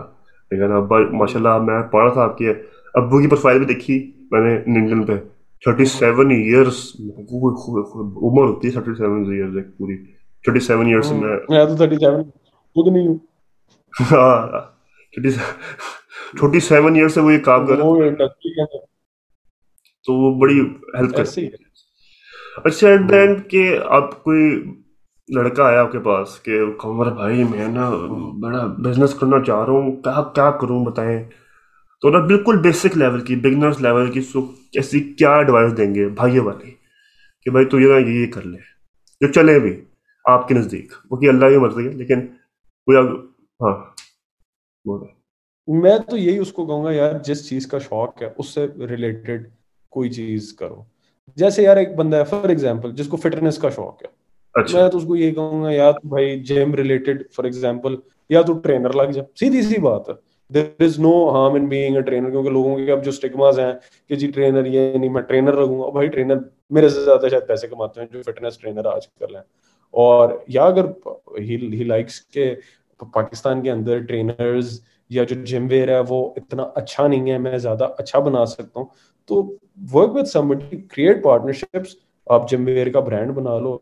सब अगर आप समझते हो कि न्यूट्रिशन का किसी को नहीं पता, तो न्यूट्रिशनल मतलब रिलेटेड टू जिस चीज का शौक है, सही ठीक है। है। अगर आपको शौक नहीं है ना, तो फिर आप वो काम ना करो। मैं तो ये कहूंगा कि जो जिस चीज में आपका पैशन है, जिस चीज में आपका इंटरेस्ट है, द थिंग उसमें इज कि ना, आप वर्क करो। पैशन और इंटरेस्ट की जो बात है, मैं चूंकि मैं आपको बताया था, मैंने I am an author as well, वो बुक पढ़ी है मेरी, तो ना मैं मेरी जॉनरा भी था ना वो सेल्फ डेवलपमेंट सेल्फ हेल्प ही था।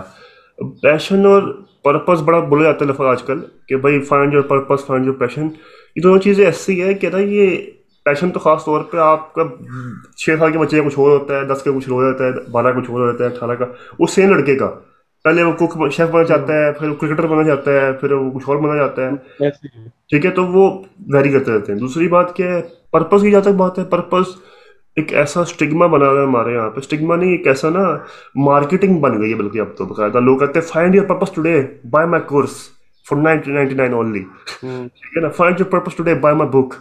तो मार्केटिंग स्ट्रेटजी बन गई है पूरी हम्म, पर्पस। लेकिन पर्पस भी एक ऐसी हम्म, चीज है, कहता है वो आप उसकी राह पर चल जाते हो, आपको राह नजर आ जाती है, आहिस्ता आहिस्ता ही वन रिवील होता है, वो एकदम से नहीं रिवील होता है कि आप तो पता चल जाए भाई ये मेरा पर्पस है, मैंने यही करना है, नहीं ऐसा नहीं होता है, अल्लाह ताला का राज होता है हम्म, पर्पस भी। आपको बस सड़क नजर आती है कि दिशा, आपको ना डायरेक्शन नजर आती है अपनी, और आप चलते रहते हो तो ऐसा ऐसा नजर आते रहते हैं चीज़ें, अच्छा अच्छा ये ऐसे था, अच्छा ये ऐसे करना था, ओ अच्छा ये ऐसे है। तो अब और मजे की बात यह है, जो हमारा सिस्टम, एजुकेशन सिस्टम है, जो उसके ना बड़े कोई इतना बहुत बड़ा फैन नहीं है उसका, ठीक है ना, वेरी फ्रैंकली। अब इस तरह का सिस्टम, पैशन तो रहता कोई नहीं है, जो बच्चा बेचारा पूरा 11th तक चला रट्टे मार मार के, या चलो जो भी है करते करते उसको कोई पैशन नहीं रहता, फिर वो क्या है ना, बस चल रहा होता है, सोसाइटी का चल रहा होता है। तो हम्म। वो लड़का आपके पास आया है, कहता है सर कुछ भी नहीं करना आता, मैं बस बिल्कुल फ्लॉप हूँ, ऐसे ऐसे ही, मैं सर बिल्कुल ही ना जीरो हूँ फिर मैं। मैं पता क्या कहूँगा उसे? हाँ, फिर मैं उसको कहूंगा तू ऐसा करके 3 महीने के लिए चाइना चला जा। चला चला जाए। अच्छा। हम्म। क्योंकि मुझे ये फील होता है, क्योंकि मैं भी जब चाइना पहली दफा गया था, कब गया था, दो, मैं वैसे एक ही दफा गया हूँ, मैं 2017 में गया था। सही है। तो उधर में कुछ लड़कों से मिला जो कि यूं ही थे, लाहौर के लड़के थे। और वो एक लड़के ने तो LLB किया हुआ था लाहौर से, और उसके बाद ना उसके भाई का काम था साउथ अफ्रीका, वो मोबाइल फोन की एसेसरीज वगैरह बेचता था। सही और है। वो लाहौर जाके, बच्चा होएगा 21-22 साल का, लेकिन वो इतना सेट हो गया था कि काम किस तरह करना है। और इतनी देखो, आपको अपॉर्चुनिटीज नजर भी आनी चाहिए। अगर एक बच्चा मंडी बहाउद्दीन का है तो उसको इतनी अपॉर्चुनिटी शायद नजर ही ना आए। वो बेचारा यही कहेगा मैं एक किसान का बच्चा हूँ, मैं खेती बाड़ी करूंगा तो अब यही ये है। ये तो जब अब इसमें भी प्रिविलेज चाहिए, इसमें आपको चाइना का वीजा चाहिए, थोड़े से प्रीवियस पैसे ज्यादा, चाहिए। इससे प्रीवियस लेकिन अगर आपके पास इतने इतने रिसोर्सेज हैं यार, 5-10 लाख रुपया है, तो आपको जाना चाहिए। सही है। मेरे आपको ख्याल से कोई ना, अपॉर्चुनिटी जो मिल आपने जाए। पहले वाली बात की है ना, अपॉर्चुनिटी वाली, मेरे ख्याल से पहले से हम्म। ज्यादा जरूरी चीज़ है ना, वो ये है कि ना, जो सिस्टम हमारा है ना, एजुकेशन सिस्टम, जो सारी बात है, बच्चा उसी से हम्म। निकलता है, 3 साल का होता चला जाता है वहाँ पे, ठीक है, 23 या 24 तक हम्म। वहीं पढ़ता है, फिर जाकर निकलता है वो कहीं। हम्म। तो ये बिल्कुल ना बड़ा हम्म। हैंडीकैप कर देता है बंदे को, ये इस तरह, ये बेटा ये यहाँ तक ये करो, फिर यहाँ तक ये करो, फिर ये करो, तो ये करो, तो ना फिर उसका विजन जो होता है ना हम्म। लिमिटेड हो जाता है। ये बंदे को पता होता है ना बचपन से मैंने हम्म। खुद कुछ करना है, तो फिर वो जुगाड़ हम्म। निकालता है। जुगाड़ का हम्म। फायदा ये होता है, जो कि ना जुगाड़ में क्रिएटिविटी होती है, जुगाड़ में इनोवेशन होती है, हम्म। ठीक है ना, वो इनोवेशन खत्म हो जाती है लड़के में। वो लड़का कहता है वही बेचारा, फिर वही किसी बेटे, यार मैं बीबीए करके वही ना कहीं अकाउंटेंट लग जाऊंगा, या फिर ना असिस्टेंट मैनेजर लग जाऊंगा कहीं ना कहीं। उसकी पर वो फील्ड ही लिमिटेड हो जाती है, उसने उसका ना, फिर वो जो कहते कहते हैं उसको, क्या कहेंगे, अपॉर्चुनिटीज का देखने का जो नजरिया है ना, वो भी लिमिटेड हो जाता है। मैंने बड़ा नोटिस किया बात को। हर बंदा नहीं कर पाता, हर बंदा क्या कहता है कि तो चलो यार बीबीए कर लिया, अब चलो तो अप्लाई यार कर। उसमें ना, एक मुझे लगता है कि लाहौर कराची, आप तो लाहौर के हो ना? जी आप किस, या लाहौर लाहौर के हो ना? जी। जी अब आप अगर, सीधी सी बात है, मैं फैसलाबाद में था, फैसलाबाद में नई अपॉर्चुनिटीज थी। फैसलाबाद में मैं शायद टेक्सटाइल के अलावा कोई काम भी नहीं कर सकता था, और जो मेरे दोस्त यार हैं वो बेचारे उधर ही फंसे हुए हैं। अब वो वहां से बाहर निकल ही नहीं सकते। अब मैं अगर उससे छोटे शहर में चला जाऊंगा, मैं साहिवाल चला जाऊंगा, तो यार उधर और कम अपॉर्चुनिटीज होंगी। तो वो भी एक बहुत बड़ा सीन है कि उधर होता ही कुछ नहीं है। हम लोग जब शुरू शुरू में काम, मैं किसी को कहता था फैसलाबाद, तो वो बंदे तो मुझे सीरियस ही नहीं लेते थे कि ये फैसलाबाद में बैठ के कोई काम कर सकता है। मैं आपको सही बता रहा हूँ, this is very honest answer, कि पीपल वुड जज यू कि यार ये फैसलाबादी, इसको क्या पता किसी चीज का, कि या सियालकोट का है कि इतने फैसलाबाद तो स्मार्ट और। ये तो फिर शहर है ना, लोग ऊपर से जज करते हैं, तुम 19 के हो, तुम्हें क्या पता, तुम 20 के हो, तुम्हें अभी हाँ, ऐसे। कल के तुम्हें क्या बचा। अक्सर ऐसा होता है, बड़े ना, बड़े बाबे बाबे होते हैं, बड़ी तज्जी नजर से ना ऐसे, हम्म। तुम अभी कल के बच्चे हो, तुम्हें क्या पता। मैंने कहा यार अच्छा हाँ, चलो। ऐसे ही है भाई। फेसबुक वो आपसे अमीर ही है, फेसबुक स्नैपचैट ये सारे यंग बच्चों ने ही बनाई है। वही ना, ये हमारी सोसाइटी का मसला भी है, बिजनेस कल्चर में खास तौर पे, कि ना एक्सेप्टेंस नहीं है बिल्कुल भी। एक्सेप्टेंस किसके लिए, आपने 40 साल लगाए हैं और फिर जाके एक्सेप्टेंस बिल्कुल नहीं है, वो एक्सेप्ट नहीं करते, तुम क्या, तुम हाँ, तो। इधर यही है कि अगर आप 25 साल के हो और आप अच्छा काम करो तो तुक्का ही लगा। हाँ मेहनत तुक्का नहीं लगा, देखते, वहां ज्यादा तुक्का लग गया। तुक्का लगा है, बिल्कुल ऐसा ही है। तुक्का लगा है, या फिर ना तुम, मैं भी बस चले गया, तो अभी नजर आएगा तुम्हें। अक्सर लोग कहते हैं भाई तुम क्या, मतलब क्या करते हो, हॉबी है तुम्हारी, ये तो तुम्हारी हॉबी है ना, और क्या करते हो, कि भाई क्या मतलब हॉबी है। यार देखो, मैं तो ये भी कहता हूँ कि जो यूट्यूब इन्फ्लुएंसर है, या जो ब्लॉगर है, या जो जिसका यूट्यूब पे पेज है, या कोई भी है यार, they put in so much effort. इधर लोग कहते हैं पता नहीं क्या कर रहे हैं, कोई काम है करने वाला, बहुत जजमेंट है। But I feel I have a huge respect, क्योंकि उनका वर्क एथिक अच्छा है, इसी वजह से उनको लाखों लोग रोज देखते हैं। अगर वो फजूल काम कर रहे होते या उसकी डिमांड ना होती तो भाई नहीं देख रहे होते। वो अपना होमवर्क करके आते हैं, उन्होंने क्या बात करनी है, क्या किस तरह बस लेके चलना है, बिल्कुल दे बिल्कुल ऐसा पुट ही। In their work. अच्छा, अभी तक कितने पोटेंशियल लेवल, अभी तक कितने रियल कस्टमर्स, मतलब अमाउंट वाइज, मिलियन 2 मिलियन, कितने अभी तक कस्टमर्स आपकी सेल्स में आ गए हुए हैं कि यार ये यूनिक कस्टमर एक है इस यार तरह? मिलियन तो पिछले साल से, मिलियन तो बड़ी देर क्रॉस कर चुके हैं हम लोग मिलियन को कितने तो। अभी तक कितने होंगे? अब मुझे नहीं पता यार, नहीं। मिलियन का ये मतलब है कि हमने मिलियन बंदों को चीज बेची है एक दफा अच्छा, एटलीस्ट, ये यूनिक। मिलियन प्लस क्योंकि ईमेल डाउनलोड्स, एड्रेसेस का मैं कह मिलियन प्लस डाउनलोड्स तो हाँ, उसमें है ना मिलियन प्लस। आपके नहीं, लेकिन उसमें? मिलियन प्लस डाउनलोड का ये थोड़ी मतलब है कि उसने चीज खरीदी है मेरे से। आपने डाउनलोड किया, आपने मेरे से चीज ना नहीं, मैं खरीदी, वही कह रहा तो हूँ कि ये तो है। अभी मैं डाउन खरीदने की बात नहीं कर रहा, अभी मैं कह रहा हूँ वेंडर कितने लोगों को आपके नजदीक, एस्टिमेशन के मुताबिक कितने लोगों को पता होगा एलो का, और उनमें से कितने लोग खरीदते होंगे, ये पूछा रहा हूँ। अच्छा, अब जैसे मैं आपको बताता हूँ, हम लोगों का जब फेसबुक पे मैं ऐड चलाता हूँ तो वो एक हफ्ते की रीच मुझे बताता है। तो we reach about 40 million people every week cool cool with our ads. Cool cool. तो 4 करोड़ बंदे को तो हम ऐड अपना दिखाते हैं हर हर हफ्ते। सही है। लेकिन अच्छा, इतने खरीदते नहीं है यार। कितने फेसबुक ऐड पे कितने कहते हैं इसको, कितना सक्सेसफुल है आपके नजदीक फेसबुक ऐड की? क्या टेक्निक होगी, हाउ टू रन? यार फेसबुक एड्स कभी बहुत सक्सेसफुल होता है, कभी बहुत अनसक्सेसफुल होता है। जैसे शुरू में तो यार मौजें होती थी हमारी, 2013 के अंदर हमने एक ऐड भी नहीं लगाते थे, पोस्ट लगाते थे, 50,000 देख लेता था। 50,000 मुफ्त में तो किसी चीज को कोई बंदा दिखा ही नहीं सकता। तो फेसबुक साइकिल्स में ही होता है, कभी बहुत अच्छा हो जाता है। अब मेरा ख्याल है पिछले साल अक्टूबर नवंबर से लेके अब जाके बेहतर हुआ, बहुत महंगा हो गया था। तो मैं आपको फेसबुक की कंसिस्टेंसी कह ही नहीं सकता। इतना हर वक्त कभी कोई चीज चेंज कर देते हैं, कभी कोई चीज चेंज कर देते हैं, कभी एल्गोरिदम में ये चेंज कर दिया, कभी ऐप वो एप्पल के साथ पंगा हो जाता है इनका। तो I can not really change कि उसकी कितनी कंसिस्टेंसी है, क्या सीन है, वो चेंज होता रहता है मतलब अगर फेसबुक। आप चाहे, आपको अभी तक नहीं पता formula of a successful Facebook campaign? नहीं, फेसबुक कैंपेन की सक्सेसफुल का तो देखो, जो सक्सेसफुल है वो तो हम देखते हैं ना, रिटर्न ऑन एड स्पेंड के, मैंने 1 रुपया लगाया तो मुझे कितने वापस मिले। हाँ जी। लेकिन उसका एल्गोरिदम भी चेंज हो जाता है ना। मैंने आज ऐड चलाया, जो मुझे आज जो बता रहा है मैंने 1 रुपया लगाया तो मुझे 15 का रिटर्न आ रहा है, सही वो है। कल 8 रुपए का हो जाएगा, फिर अगले दिन 20 रुपए का हो जाएगा। वो बंदा कहता है यार मैंने कुछ किया ही नहीं, उन्हीं बंदों को मैं ऐड दिखा रहा हूँ ना, मैंने ऐड के अंदर क्रिएटिव चेंज किया। ये ऊपर नीचे इतना ज्यादा किस तरह फ्लक्चुएट कर सकता है? तो ये सबसे बड़ी मुसीबत है। ऑब्वियसली हमें पता है कि यार ये जो ऐड अच्छा है, अब अगर आरओएस जिसका 4 है या 5 है, 10 वाले से तो बुरा है ना। सही है। सही है। ये तो हमें पता है, लेकिन we don't know why this is happening. अच्छा अच्छा, वाह, टेक्निकलिटीज का समझ आई अभी तक। टेक्निकलिटीज का जरा हमें इशू होता है। हम लोग समझते हैं कि यार ये झूठ बोलता है, कभी कभी तो मैं ये कहता हूँ फेसबुक झूठ बोलता है। सही है। अच्छा, आगे का कोई प्लान है आपका, आगे कुछ और शुरू करने का? यार और शुरू करने का, जिस तरह मैंने आपको अमेजोन का कहा है, अमेजोन है, और दूसरा पोलो रिपब्लिका के अंदर डिफरेंट रेंजेस के ऊपर काम करने का, जिस तरह मतलब अभी हम लोग। इंडस्ट्री का, मतलब इंडस्ट्री चेंज करने का कोई इरादा है कि मतलब कहीं और भी हाथ मारने का, कहीं और इंडस्ट्री में हम्म, इरादा है कोई? कौन सी इंडस्ट्री का? मतलब कोई भी इंडस्ट्री, और इस तरह, ये टेक्सटाइल है ना, टेक्सटाइल और ई कॉमर्स है, हाँ हाँ सर। तो हाँ। कुछ नहीं नहीं नहीं नहीं नहीं नहीं, I think I got my hands full. इसके अंदर से बाहर नहीं निकलना भाई।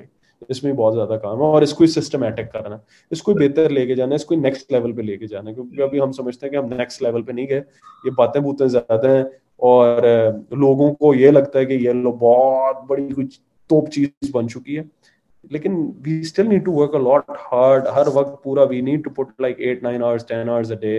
Every single person is working very hard. तो वो एक जो जरा चिल जरा होता है ना कि हाँ यार I think I have got things under control, और मुझे इस तरह हर वक्त सोचता नहीं रहना चाहिए, वो सिस्टम्स नहीं बने अभी हमारे। तो मजे जब की तक बात वो है, सिस्टम्स नहीं बनेंगे। अगर यहाँ सिस्टम बना भी लेना, वो फिर भी उस पर चलना बड़ा मुश्किल हो जाता है फिर। हाँ, तो वो जब सिस्टम्स बनेंगे ना तब मैं किसी और चीज के बारे में सोचता हूँ। अभी तो मैं पूरा दिन ELO के बारे में सोचता रहता हूँ। सही है।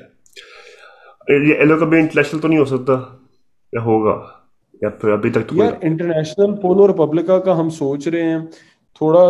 और एक अभी मेरी थोड़े दिन पहले ना, एक हम लोगों की जब 1 मिलियन डाउनलोड्स हुई हैं तो मेरा ना जो शॉपिफाई जिस प्लेटफॉर्म के ऊपर हम काम कर रहे हैं उसके पार्टनरशिप मैनेजर का मुझे लिंक्डइन पे मैसेज है। उसने कहा कि मैंने ना तेरी एक टॉक करानी है क्योंकि तेरी मिलियन डाउनलोड्स हुई हैं, which was an honour for me कि एक पाकिस्तानी कंपनी, एक कनेडियन इतनी बड़ी कंपनी के लिए वो हमारे ऊपर पॉडकास्ट करना चाह रहे हैं। तो उसने कहा कि तेरे साथ ना Steve Madden which is a very famous American shoe brand, अगर आपने वुल्फ ऑफ वॉल स्ट्रीट देखी है तो जिसका वो IPO नहीं कराता फिल्म के अंदर लियोनार्डो डिकैप्रियो और उसको जूते फेंकते हैं, देखी भी आपने फिल्म? तो बस देखी वो हुई है, कंपनी, देखी हुई है, हाँ देखी अच्छा है। वो एक IPO कराता है उस फिल्म के अंदर, तो वो उसका प्रेसिडेंट जो है ना, he is gonna be there.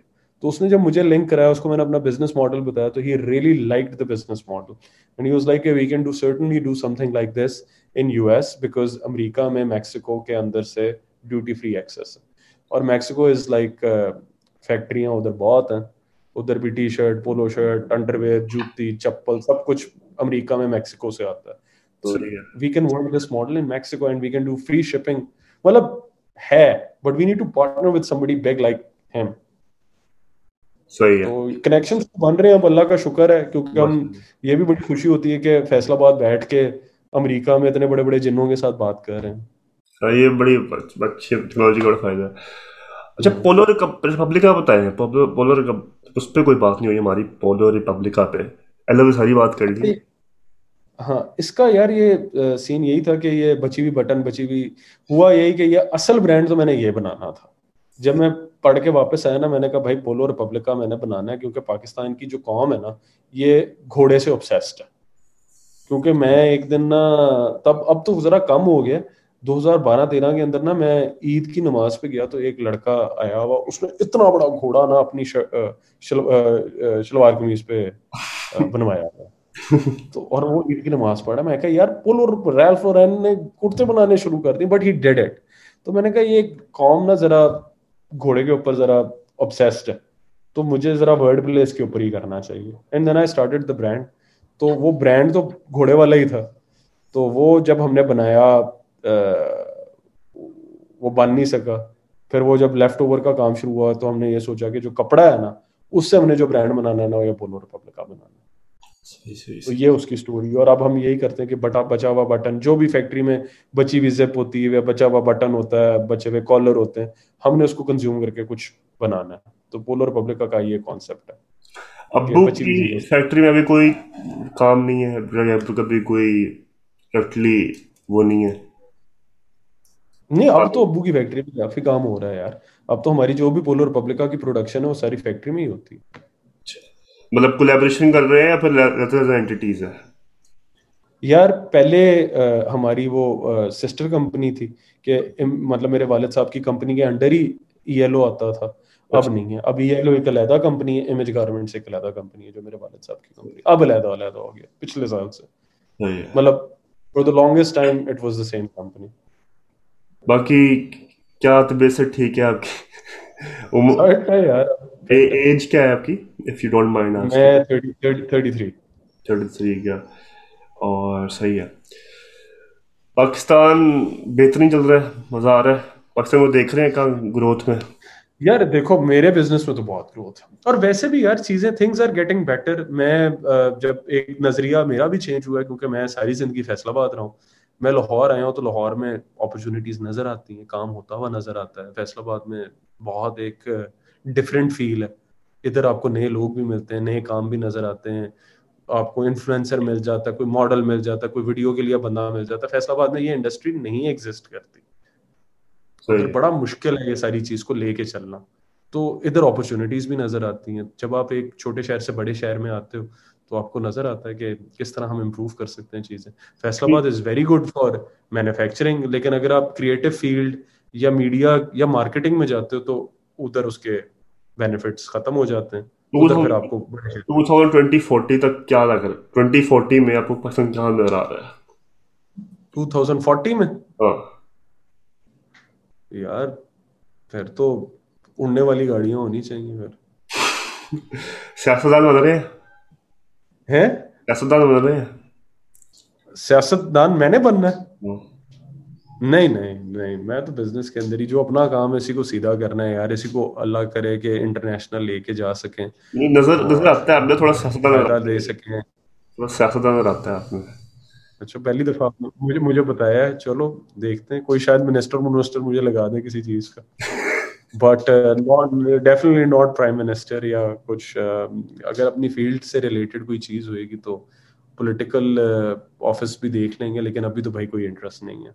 अभी तो काम करना है, पैसे कमाने हैं और लेके चलना है इन चीजों को कि ये जो हम लोगों का टारगेट है ये थोड़ा सा सस्टेनेबिलिटी। अजीब क्वेश्चन है, लेकिन पैसे क्यों कमाने हैं? अब ये मजे का क्वेश्चन है, ये थोड़ा सा फिलोसॉफिकल क्वेश्चन है। पैसे इस वजह से कमाने हैं क्योंकि, टू बी वेरी ऑनेस्ट, जिस तरह हम लोग कह रहे हैं कि we are putting everything back into the business और वो सिस्टम नहीं बने, और एक आपका किसका दिल नहीं करता पैसे कमाने पे यार?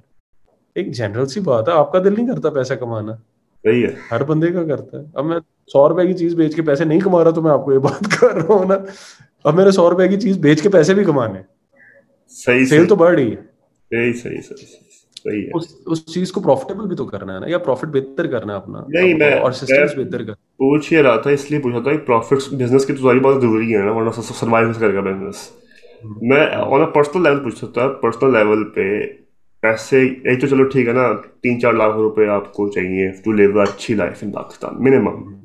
ठीक है। मिनिमम ऐसे। हाँ, तो चलो ऊपर कर लो, 20 लाख कर लो। उससे ज्यादा, जब आपकी जिंदगी बेहतरीन है, आपके पास वो एसेट्स भी बन रहे हैं, आपके पास बच्चे भी पल रहे हैं, सब कुछ हो रहा है, उससे ज्यादा ख्वाहिश है सिर्फ, या कुछ विजन भी है? नहीं यार, फॉर अ रेनी डे, देखो आप, पाकिस्तान एक ऐसा मुल्क है, जिस तरह मैं आपको बताता हूँ, मुझे ना, मैं जब बाहर होता था ना, मुझे इतना पैसों से, मैं इतना सोचता नहीं था पैसों के बारे में, क्योंकि मैं यूके में था, मेरी टांग टूटी, मेरी बहुत बड़ी सर्जरी हुई, मेरा गवर्नमेंट ने सारा इलाज दिया, हालांकि मैं वहाँ स्टूडेंट था, मैं ब्रिटिश सिटीजन नहीं हूँ। गवर्नमेंट ने मेरे ऊपर, मेरा ख्याल है 10 से 15 हज़ार पाउंड का मेरा डॉक्टर का बिल था, जो गवर्नमेंट ने पैसे दिए। ठीक है, आप, हर चीज तो यार ये है कि अगर आप काम नहीं करते, आपका हेल्थ केयर है, आपकी एजुकेशन है, सब कुछ तो गवर्नमेंट देती है। तो यूके में आप ये कहते हो यार पैसा शायद इतना इंपॉर्टेंट नहीं है, लेकिन मैं जब पाकिस्तान आता था, इधर तो बिजली इतनी जाती थी 2012 में, 2010 में, 2009 में, कि अगर आपके पास पैसे नहीं, आप तो बिजली के बगैर रहोगे। अगर आपके घर में जनरेटर नहीं, आप सो ही नहीं सकते। सही है। आपने अगर कहीं जाना है उधर, तो आप लंदन में बस ले सकते हो, ट्रेन ले सकते हो। इधर अगर आपके पास गाड़ी नहीं है, आप तो ख्वार हो गए ना। सही है। तो इधर भाई बड़ी जरूरत है, इधर आपका कोई बड़ी सर्जरी हो जाए, खुदा ना खास्ता आपको कैंसर जैसी कोई बीमारी हो जाए, आप इलाज के पैसे दे सकते हो? सही है। तो पैसे चाहिए भाई। हम्म। ये लंदन या पाकिस्तान को भी लंदन की तरह कर दो कि भाई गवर्नमेंट देगी पैसे, या आपने अपने बच्चों को पढ़ाना है यार, इधर फीसें इतनी ज्यादा हैं, इतनी चीजें हैं यार। अच्छा, अभी तक एक्सपीरियंस हुआ है, मतलब आपके बच्चे हैं अचीव को? नहीं, बच्चे नहीं है अपने। कोई नहीं। अच्छा, मैं बच्चे, फीस बच्चे हो जाएंगे, अभी अभी नहीं है। फीस होगा, मैं का शायद 2 लाख चक्कर चढ़ा है अभी तक, बड़े निकलते हाँ, हैं। तो मेरे कजन है बेचारा बता, रोई दुखा सता रहा था यार, बच्चों की पहले बच्चे, फिर बच्चों की फीसें, मैंने तो अच्छा चल रहा है यार, कोई तो नहीं। ऐसे ही है ना यार, दिस इज, अब पाकिस्तान में सिस्टम यही है। कौन सा सस्ता है कुछ आपने? यार हम लोग जब ओ लेवल्स, ए लेवल्स के एग्जाम दिए, तब मुझे याद है कि वो इंटरनेशनल फीस इतनी ज्यादा होती थी, ऐसा पता ही नहीं एग्जाम में कितने का होता था। 12 लाख का एक पेपर तो होता था, और वो एक अब तो और भी ज्यादा महंगा हो गया सब कुछ, आपको पता ही है। हम लोग जो जब पढ़े हैं तब चीजें सस्ती थी, अब सही चीजें महंगी हो गई, अब महंगी क्या, बहुत महंगी हो गई। सही सही। तो पैसे इस वजह से चाहिए। चलो, थैंक यू फॉर कमिंग, बड़ा मेरे ख्याल से अच्छा हम्म, सेशन हो गया, आपको खूब मजा आया हो। तो ये बातें तो बड़ी बिल्कुल। करने को है, लेकिन अब बातें निकलती भी रहेंगी। तो आपने जाना था मेरे बिल्कुल। ख्याल से कहीं? हाँ यार, मैंने 1 बजे निकलना है, तो बस ठीक है। फिर इसी वजह से मैंने आपसे रीस्केड्यूल करवा लिया तो था। मैं इससे वैसे ना वही देखा था टाइम, मैं कहा थोड़ा टाइम वो 1 बजने वाला है, इसलिए ना भाई हम्म, थोड़ा सा पहले जाना दे देते हैं। खैर, थैंक यू फॉर कमिंग, चलो। बड़ा मजा आया, अच्छी गुफ्तगू हुई, प्रोडक्टिव गुफ्तगू हुई। ठीक है ना, मतलब वो घिसे पिटे सवाल ही पूछे कि कैसे बना एलो, एलो के पीछे क्या ख्यालात थे आपके। मेरा ख्याल है काफी वो लोग और पॉडकास्ट देख सकते हैं, because I think I have repeated that हाँ मैंने answer quite. एक दो पॉडकास्ट पहले भी दे सुन चुका हूँ बात, तो मैंने कहा यार ये वाली बात नहीं पूछती, मैंने सोचा था, सोच के आया था ये बात कि वही बात ना। तो हम बड़ा रिलेटेबल है, आई होप यूजफुल हेल्पफुल भी हो फॉर द व्यूअर्स, ठीक है, जो जो एलो के फैंस हैं या फिर जो लोग अपना भी शुरू करना चाहते हैं उनके लिए फ्यूचर वो। बाकी any last word piece of advice for I don't know anyone, me या फिर ऑडियंस में से किसी को?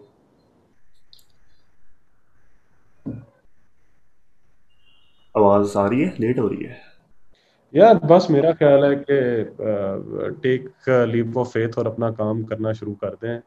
ज़्यादा सोचेंगे, इतनी ज़्यादा प्लानिंग करेंगे कि पहला स्टेप ही ना करें, तो सबसे पहले you have to take the initiative and you have to take the first step and start it. ये इफ एंड बट नहीं, लेकिन ये वो अगर आप सोचते रहोगे तो फिर एक काम। लास्ट सवाल पूछूंगा, एक लास्ट सवाल फिर ना क्वेश्चन करते हैं। परसिस्टेंस और कंसिस्टेंसी कितनी जरूरी है बिजनेस में? सिस्टम्स और कंसिस्टेंसी। कंसिस्टेंसी और परसिस्टेंस, परसिस्टेंस। यार देखो, परसिस्टेंस तो आपको जरूरी है, क्योंकि बहुत दफा मैंने बहुत से स्टेप्स लिए, मैं येलो की ही बात करूंगा, जो दे डिडंट वर्क आउट, ठीक है, जिसका हमें नुकसान हुआ। लेकिन मुझे मेरे दिमाग में हमेशा एक ये जरूर था, कंसिस्टेंटली मेरे दिमाग में एक ये बात जरूर थी कि ये जो आइडिया है ये ठीक है, ये सक्सेसफुल है, it's going to make it big. तो ये एक विजन जो आपके दिमाग में होता है कि you believe in your idea, तो वो जरूरी है। फिर परसिस्टेंस आ जाती है, फिर you try 10 other ways to work it out. आप खुद ही तरीके ढूंढ लेते हो। अगर आपको कमिटमेंट है ना, अगर आपको विश्वास है इस चीज के अंदर कि ये प्रोडक्ट ठीक है, ये बिजनेस मॉडल ठीक है, तो सॉल्यूशंस निकल आते हैं। लेकिन सबसे पहले you have to believe in the product you are selling. मुझे यकीन है कि ये सक्सेसफुल है, तो फिर आपकी परसिस्टेंस खुद ही आ जाती है। फिर आप 10 और तरीके ढूंढोगे काम करने के लिए। एक और सवाल मेरे ज़हन में आ गया, जल्दी से जल्दी से। वो ये है कि यूनिक सेलिंग पॉइंट एक for a new business, USP कितनी जरूरी है? मतलब मैं अगर एक चीज सारे कर रहे हैं, सारे तो नहीं खैर, लेकिन जो कंपनियां कर रही हैं, ये जो ब्रांड्स पहले से कर रहे हैं, और मैं वही चीज करना चाह रहा हूँ, ठीक है, तो मुझे करना चाहिए। Although I have full belief in myself and my product कि यार ये चीज बड़ा मजा ही करूंगा, मैं अच्छी करूंगा, तो उस पर क्या ख्याल आता है आपका? यूनिक भी जाना अच्छा, चाहिए? फिर सबसे पहला यही, फिर मैं आपको ये सवाल पूछूंगा। The guy who is running the business needs to ask one thing, अच्छा। कि मेरे से कस्टमर क्यों खरीदे। सही है। That's it.